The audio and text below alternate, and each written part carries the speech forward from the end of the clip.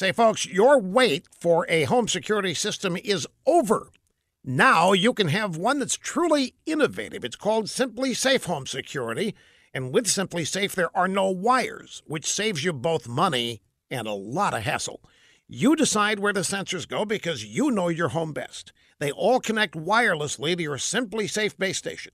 The whole system installs inside of an hour. Professional 24/7 monitoring is only $14.99 a month, and with that, you get an app on your phone that allows you to arm and disarm your system from anywhere. You can also hook your phone up to Simply Safe's state-of-the-art security camera and monitor every inch of your home. The other guys will have you sign a 2-year contract for home security, but not Simply Safe. Monitoring is monthly and it's optional. Just go online to simplysafeusa.com. You don't need an offer code. That website's enough. Save 10% at simplysafeusa.com. Professor Miroslav Djordjevic is arguably the world's leading genital reconstructive surgeon. He has a clinic in Belgrade, Serbia, and also does surgery at Mount Sinai Hospital in New York. He's busy. People the world over come to this guy to get work done on their equipment, their package.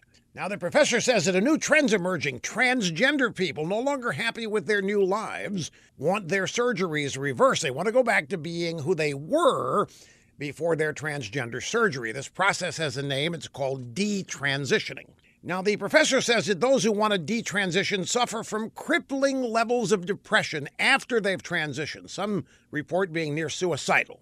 But the medical community is not listening. There isn't a lot of research because trans people are politically correct. Detrans people are not. But the professor says that all the reversals he's performed are on transgender women over 30 who want their original male equipment back. Having a re-addictomy, that's not easy. It takes several operations and over a year to reattach the equipment, and it's expensive, around $20,000. But who cares about the cost, especially when you're missing such a big or small part of yourself, as the case may be. So now we have men, women, transgender, and detransgendered, and LGBTQ, DT, WTF. Sex is getting more complicated by the day. What happened to just get in, get it, and get out?